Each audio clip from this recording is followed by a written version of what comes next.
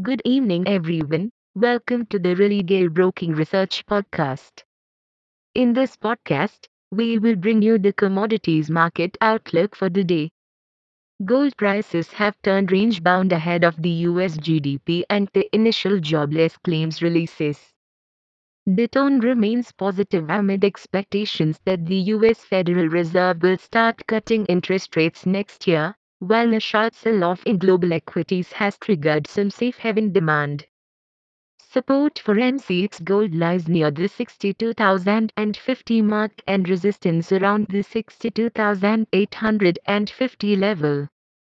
Crude oil trades with a positive bias presently, but the upside seems capped amid reports of the EIA reporting an unexpected increase in crude inventories on Wednesday. Fresh cues may emerge after the US GDP number release. MCX crude oil support is near the 6,050 level and resistance close to the 6,300 mark. Natural trades with a positive bias due to the Israel-Hamas conflict that diverted LNG tankers from the Red Sea.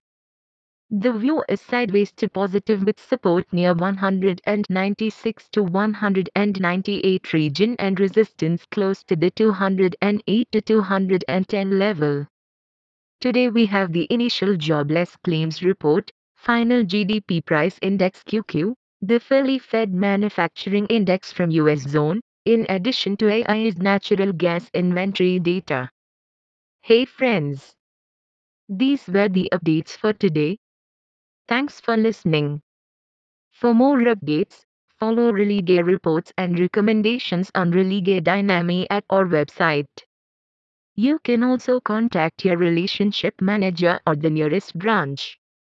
Please read the disclaimer document available on Religare Online. Com disclaimer before trading or investing. Happy investing.